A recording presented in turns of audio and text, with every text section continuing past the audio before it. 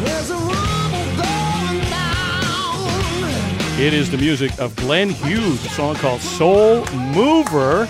And you've got it on Everything Film with Film Robot, B&N Bloomberg Radio, 1410 AM, 103.5 FM, HD3. Jerry Trimble is our guest. Jerry Trimble, welcome to the show. Nice to see you, brother. And there's a reason we're played Soul Mover. Tell us why. Soul Mover by Glenn Hughes. Glenn's one of my best friends. He used to be with Deep Purple and Black Sabbath. Oh, wow. Deep Purple and Black Sabbath. Yeah. Peter Pratt picked the perpendicular pickle peppers. Yeah. We lived together back in the 80s. Had some crazy times. Oh, together. I bet you did. Really? With a guy from Deep Purple? I bet you did. Jerry Trimble, actor, martial artist, stuntman, youth motivational speaker, and former world kickboxing champ known as Golden Boy. Wow, that's a mouthful. And not to mention the fact, he is also the pride and joy of Newport, Kentucky, USA. How does a guy from Newport, Kentucky, USA find himself in Vancouver, British Columbia? Well, when I was 13 years old, I was bullied as a kid. Ran away from home at 13, discovered Bruce Lee, got into martial arts, stood up to my bully, beat the out of him, and yes to that. Yes to that. Stood up to the bully, never looked back, and got into martial arts and just excelled at a rate of going to class 6 days a week. Did the bullying inspire you to want to overcome this? Yeah, I was an insecure kid, went through a lot of hell and had a lot of issues, and what martial arts did, it enabled me to come out of my shell and discover my gifts. And what I did was I took those gifts and went after my dreams. And yeah, it's just... Yeah, so how long would it take you to kick the crap out of Patrick and I right now? It was done after you said now. You know what? Did you see it? You want to see it again? You know what? The last fight I was in grade 7 and I lost that one. That was the last fight I was in. Was that your first fight? Yeah, and then I lost it, so I gave up fighting after that. So, my God. No, but I think, again, there's such a discipline that goes with martial art. I mean, it's not just about being able to beat the crap out of people. But I understand, and I'm inspired by that, because there are people out there that are victimized for no apparent reason. And you know what? You can overcome your bullies because you're better than your bullies. Yeah. Your bullies are the weak ones, not you. Yeah, exactly. In martial arts, Bruce Lee said, which is true, martial arts is not about learning how to fight. It's not about fighting. It's about mastering the self. That's what it's about. It's about learning all about yourself, connecting with yourself, and utilizing all your gifts and talents. One of the saddest things about life is that so many people go through life and they don't discover their gifts. And the human race, everyone is gifted, but they only discover maybe 1, 2, 3, or some discover. Elon Musk. I mean, we're gifted with so many things within, but. And that's one of the things that martial arts helped me do is discover all the gifts. And I ain't done yet. And you know what, Jerry, and I ask this because I always want to bring the show back to the people that are listening are people that are trying to get into the industry. There are people that are like, and it's a hard industry. Let's be honest, right? Like to get into the film industry, stuntman, doing anything. What was the day that you kind of felt that you had something to offer, and how did it happen for you? In martial arts, when I knew that I wanted to be, probably about maybe 15, 16 years old when I was a black belt, we used to go down to the catacombs where these grave sites and stuff in these caves. And where was that? In Kentucky, Newport, Kentucky. Yeah. Okay. And we used to take, video cameras and we used to do fight scenes. I didn't know that I wanted at that time to be in the movie business. But then, way back in the day at 11 years old, I was writing movie scripts going, and stories, and all I had was guys starring in my movie. There was no women.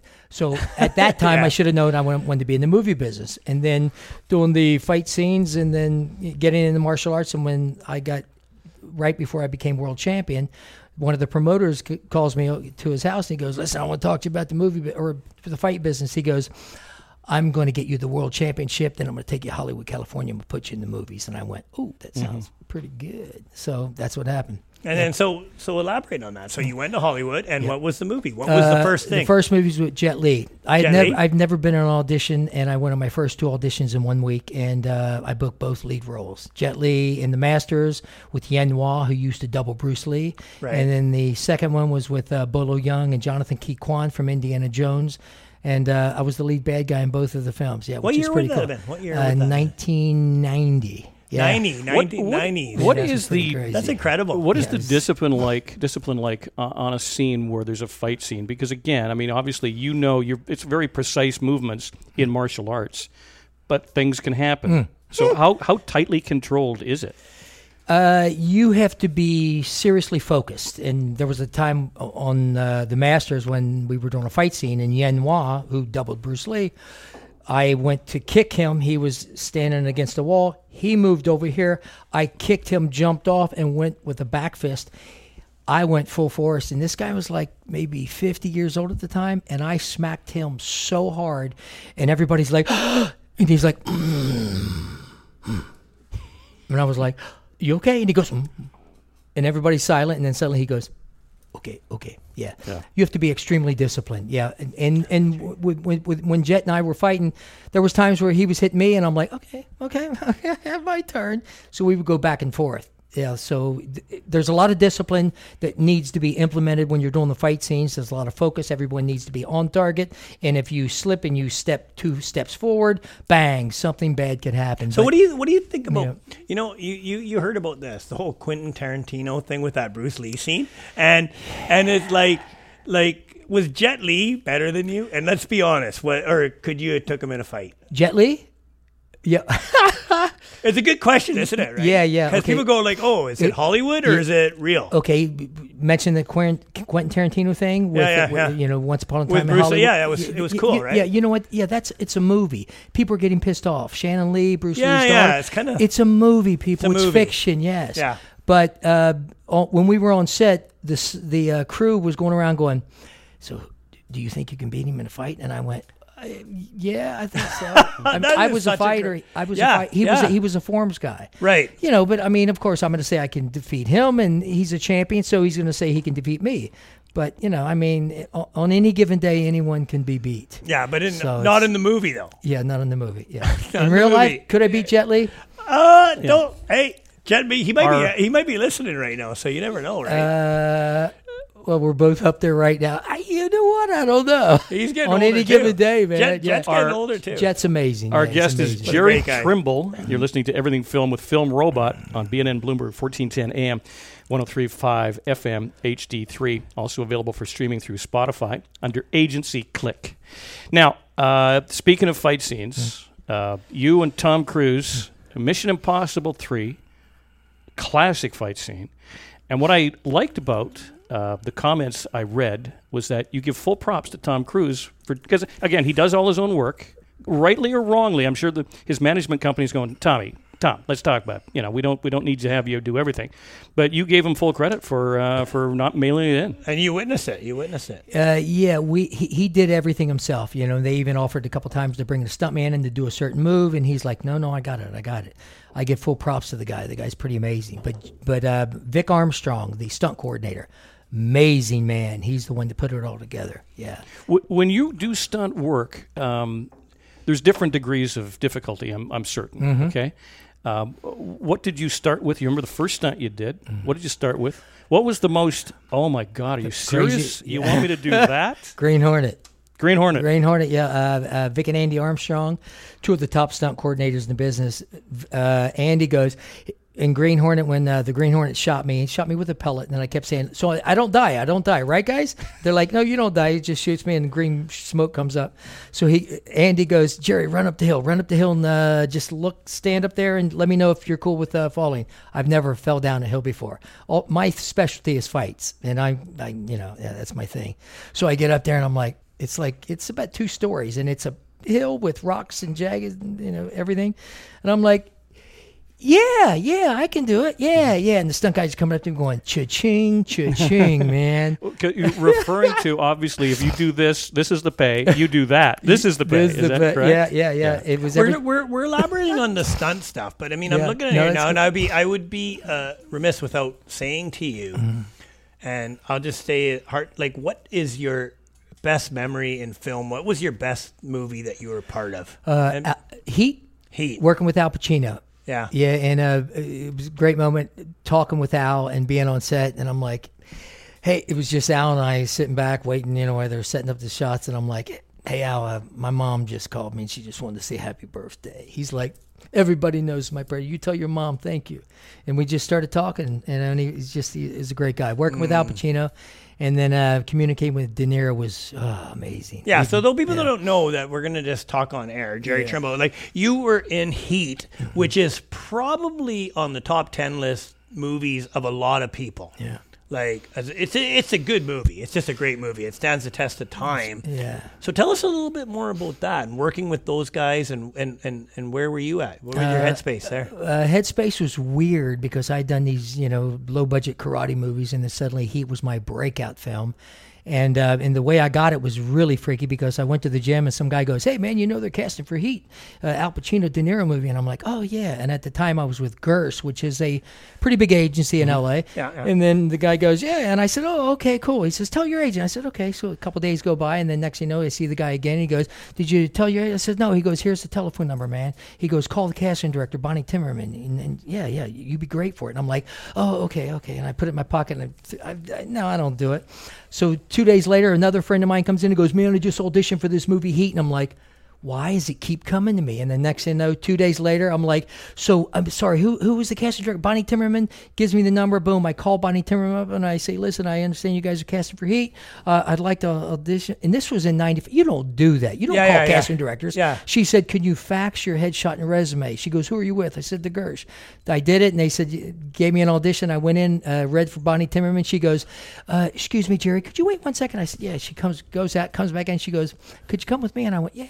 So I go in, she sits down, I meet Michael Mann. Michael Mann's like, and I'm like, Michael Mann, yeah. So, and then after that, I get a call like a week later, and she said, I just wanted, and she personally called after I sent her flowers saying thank you for the opportunity.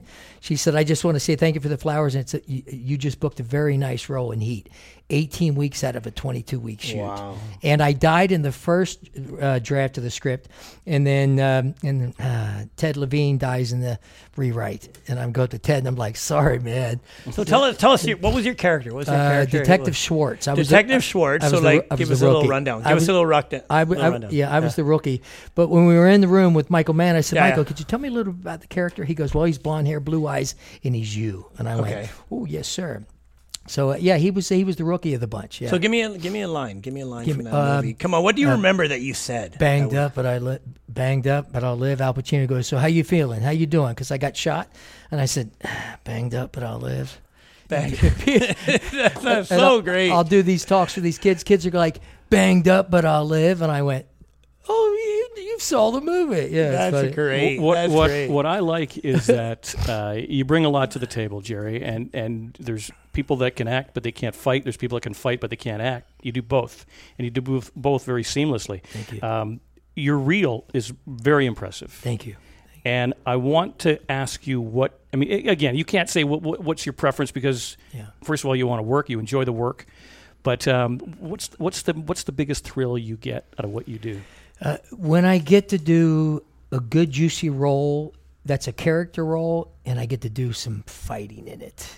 To do acting and fighting together is, which is really cool because, I get to showcase, acting and fighting as opposed to just acting or just fighting. But because of your accomplishments in fighting, can you be a bad fighter in a film, or are you just disciplined that you naturally go to the kick the crap out of you kind of positioning? Yeah, I mean, all the roles that I've done, I had to look like you're the guy that So I've never had to play like a bad fighter, but that would be fun having to play a guy that really doesn't know how to fight. So I also need to go to you. Said that you went through some really bad stuff.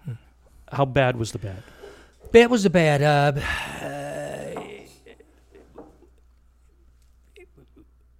At 13, I decided to run away. Boom, found Bruce Lee, thank God, and then everything changed and got my act together. Got into martial arts, and then I had no friends. And then suddenly, I became the Kentucky State Champion, the Georgia State Champion, the Southeast Champion, the U.S. Champion, and 2 world titles. But when I went to Atlanta, Georgia, everything changed, and everyone wanted to be my friend, and it was like, and I never did drugs. I drank and stuff before I went to Atlanta, but once I get into the drugs, it went crazy, and I'm partying, and I let my guard down and just went nuts, and then yeah, became world champion, and then it's like friends. I never had to pay for anything, and it was crazy because I do a lot of work with kids now, and we're doing a show, and my mom's like, well, why did you need to have a boys club when you had martial arts? The martial arts taught me discipline, but when I don't care who you are, and I don't care how strong you are.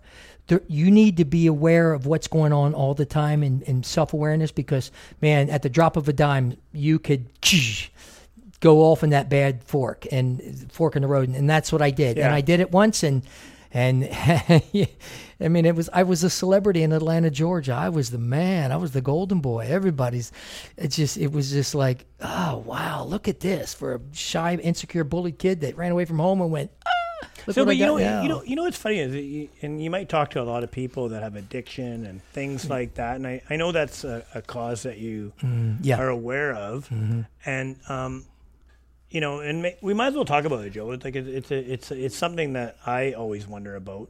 So you get lured into that, like the Hollywood, like you just said that, right? Like I saw your face light up when you're talking about I was the golden boy here, right? Yeah. So how do you come back, bring yourself back, you know what I mean, and just reel yourself in and go like, okay, well, that's not real. Yeah, you hit rock bottom. Something happens, a transformational time where you're like, what the, you know? And mine was a drug overdose when I was living with Glenn Hughes. Oh wow! From Deep Purple, Black Sabbath, and Glenn's been probably 30 years sober. And so he went through it. He went through it. Yeah. But he was a pro at it, man. He could just go. And when I moved in with him, we were going 7 days a week. Wow. And when I moved in with him, we as his bodyguard and personal trainer, and everything was great. And then we just became such good friends, and we just went crazy. And the money was there, and the good times were there. Good times. It wasn't like it was crazy. And then and then it happened. And then I went, I got to get my head an epiphany at 3:00 in the morning on Alligator Alley, hitchhiking from Atlanta, Georgia to Fort Lauderdale, to Lake Okeechobee, Florida, and just had a aha moment. And then that's when I went, okay, let's go to California and do movies. And you know what's interesting, because and I've just met you today, and I'm it's a pleasure for knowing you, and I'm going to tell you, thank you, likewise. Like, and you and your wife, and Amy's going to be up, but you really have a thought for kids and trying to like give that message that you learned. And I mean, and your charity that you're working on now, maybe you could talk a little bit about that. Yeah, it's important to everybody, right? Yeah, the East End Boys Club. I've been working with the East End Boys Club for about 8, close to 8 years. And Jimmy Crescenzo, who's the founder of the Boys Club, has been in the business of working with kids probably for close to 38 years. And I found him through Danny Virtue, who is one of the top stunt coordinators, action guys in the business here in Canada. And he introduced me to Jimmy, and I've been working with him ever since. And the Boys Club is one of the most amazing organizations. What it does is it works with at-risk young men at the ages 13 to 25. And what they do is they inspire these kids by bringing in mentors and teaches them to be good human beings and respect all people and work on effectively helping your community and making the right choices. And how and I say this, and like, we're on a podcast here where we got like a lot of listeners. I want to know how people get involved in that, because that's important to me too, right? And where do we go? What do we do? Yeah. With the Boys Club, it's East End Boy EEBC.com, EastEndBoysClub.com. Okay. They can get involved. They can, donate whatever they want to do. But what I encourage everyone to do is get involved with your community. Get involved with helping people. Wake up every day and go and don't go through one day where you're not giving back, where you're not paying it forward, where you're not sharing something of value to somebody. Everyone needs help, and we need to be kind and we need to help each other. If everyone were to say, you know what, I'm going to do one thing today that's going to be good for another human being, and that would, like a spot, what is it, like a pebble in the water, a ripple in the water. Well, we're going to do a link right now to that, right? We're going to put it on our website, and we're going to endorse that, because that's important to me. EastEndBoysClub.com. Yeah, done. Yeah, and I mean it's really it underlines the point that it's even at your darkest moment, Like there can be better days ahead. And again, it comes back to bullying, comes back to all of these issues. Don't be afraid to reach out. Don't be afraid to show a sign of weakness and go, I need help. Exactly. There's nothing wrong with that. Yeah. Vulnerability. That's what it's about, man. Just, So That's a really good name, the East End Boys Club. East End Boys we're going to Club, take a yeah, little yeah. break, and then we're going to reunite the happy couple together. Oh, and we're going to lovely. talk to you as husband and wife and about, what brought you to Canada.